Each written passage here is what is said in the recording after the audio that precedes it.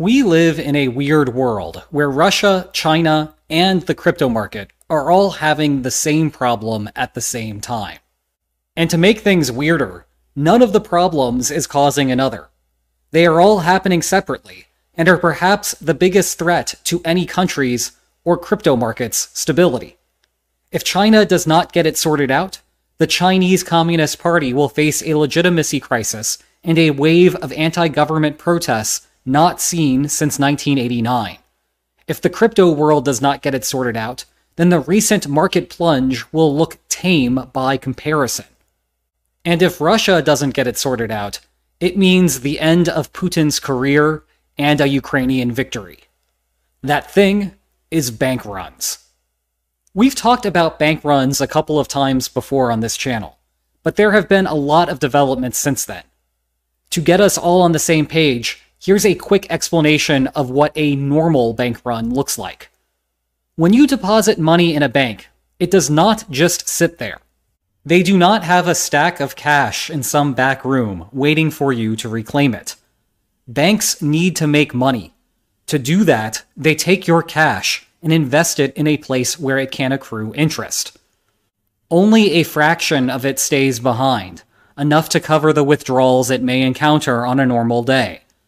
This is a major problem if everyone comes to get their money back at the same time. The bank literally cannot pay everyone. It becomes insolvent, leaving its customers to pick up whatever pieces they can. Bank runs are as old as banks themselves, but are best known because of the financial crises that occurred on both sides of the Atlantic during the Great Depression. To make matters worse, bank runs are self-fulfilling prophecies. Remember the beginning of the pandemic when toilet paper was basically impossible to find? It was the same idea. Even if you had no need for toilet paper at the moment, you had to worry about its medium-term availability. That meant you'd go get some. But everyone else realizes that all others have the same incentive, so they too rush to buy. The end result is that there is a shortage because of the expected shortage. Game theorists call this type of circular logic a stag hunt, an idea dating back to the philosopher Jean-Jacques Rousseau.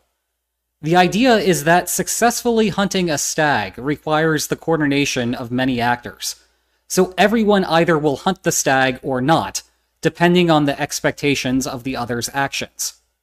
That's true for banks as well. If you anticipate everyone else is going to run to the bank, you want to get there first so you don't lose your money. But so does everyone else. Even if the original issue was a complete lie, the bank still becomes insolvent because people thought it would become insolvent. In 2022, Russia, China, and the crypto markets all faced their own versions of bank runs, and each addressed the problem in its own way. For Russia, trouble began in February 2022 with the invasion of Ukraine.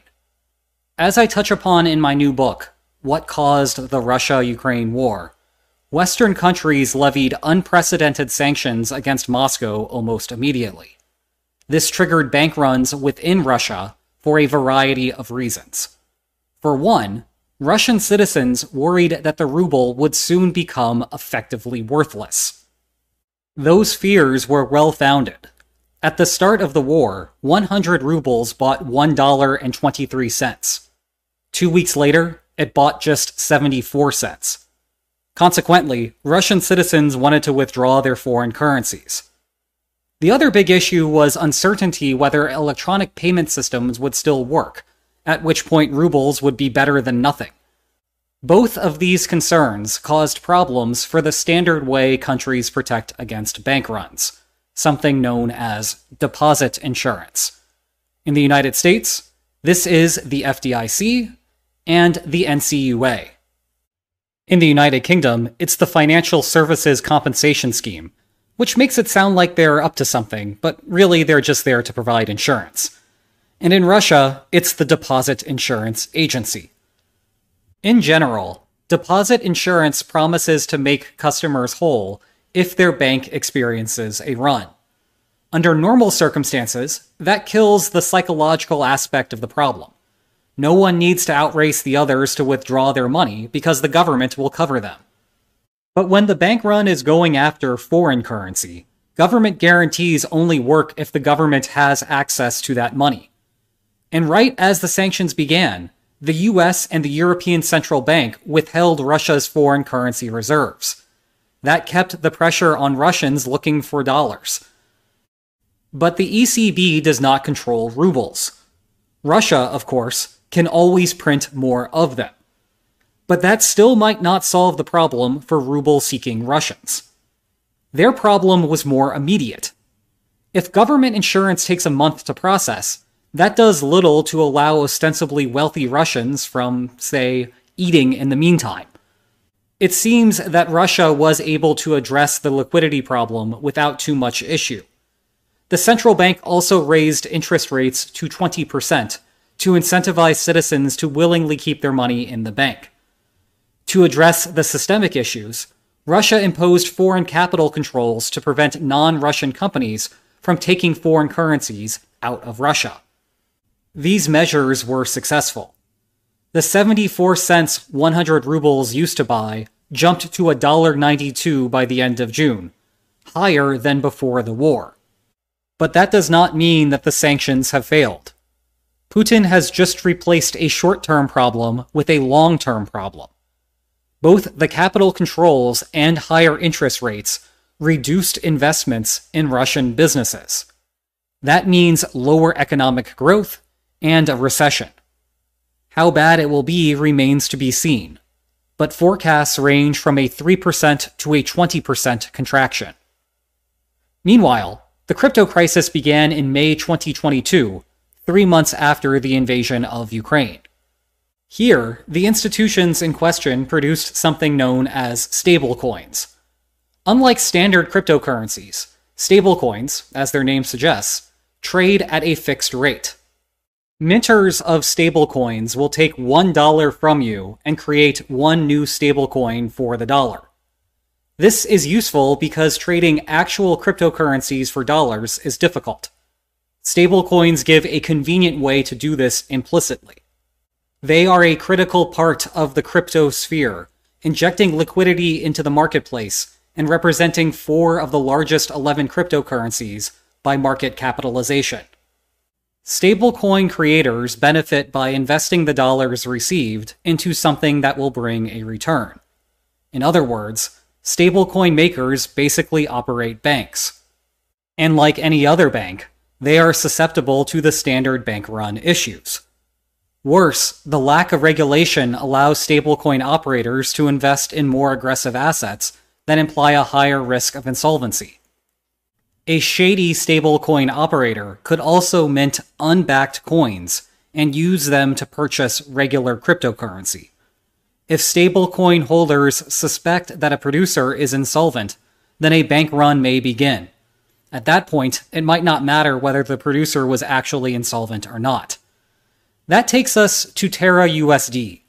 At the beginning of May, it was a top 10 cryptocurrency in terms of market capitalization. At the time, it appeared to be at a very stable $1 per coin. But on May 9th, it dropped by 21%.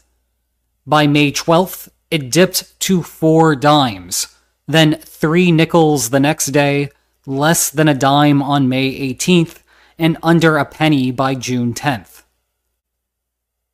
Terra's crash also caused instability in Tether, the largest stablecoin and the 3rd largest cryptocurrency more generally. Its price briefly dropped as low as 95 cents on May 12th. The bright spot is that it recovered to the full dollar by the next day. Its market capitalization, however, went from $83 billion to $66 billion, meaning that the scare caused 20% of the stake to be cashed in. To make matters worse, stablecoin failures can trigger broader sell-offs on traditional cryptocurrencies. Unbacked stablecoins artificially inflate crypto prices. When investors realize that worthless currency was used to buy crypto, the crypto reveals itself to be less valuable than originally thought. Prices crater which perhaps explains why Bitcoin fell from a May 2022 price of over $35,000 to under $20,000 by the middle of July. The broader problem for the crypto market is that the standard solution to bank runs, regulation and government-backed deposit insurance, is unavailable by its very nature. Instead, some producers will try to promise large reserves, but that does little to alleviate the trust issues. Like we saw earlier, governments do not have as deep of a trust gap. At the very least, everyone knows they can always print more money. As a result, no one wonders whether the United States can cover FDIC insurance. It's problems like these which are why government agencies have shown increasing concern and are working toward trying to change that. And indeed, Secretary of the Treasury Janet Yellen has made it a particular focus. China was the final piece in the bank run puzzle to hit the spotlight, but their trouble began in April 2022. Chinese law dictates that citizens are limited to using local banks for their savings. However, it appears that some small banks in the Henan province broke these rules. They began using online platforms to bring in customers from outside their regional restrictions. The Chinese government cracked down, freezing the assets of customers of 4 of these banks. Protesters responded by congregating outside one of them on July 11th, which brought the issue into the international spotlight. Such protests are rare in China. Well, that's one version of what happened. An alternative explanation is that the banks made some risky investments and lost the ability to repay their creditors. What actually happened is almost beside the point. China's economic growth is slowing, especially in the wake of its zero-COVID policy. If people think that their banks are insolvent, that can be enough to trigger a run in China just as easily as it can in Russia. Now, China has deposit insurance, but initially they refused to honor it, citing how the customers broke the regional banking rules. That government policy could also cause bank runs at other banks that engaged in similar practices. Ironically, the enforcement of China's laws could cause greater economic instability for the country as a whole.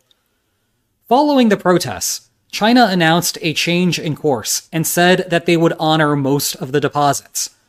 Whether that happens remains up in the air. Issues with bank runs might not be over. And there you have it. 3 very different situations, all with the same underlying cause. Bank runs, which are a specific application of what game theorists call stag hunts. If you enjoyed this video, check out my book, and please like, share, and subscribe, and I will see you next time. Take care.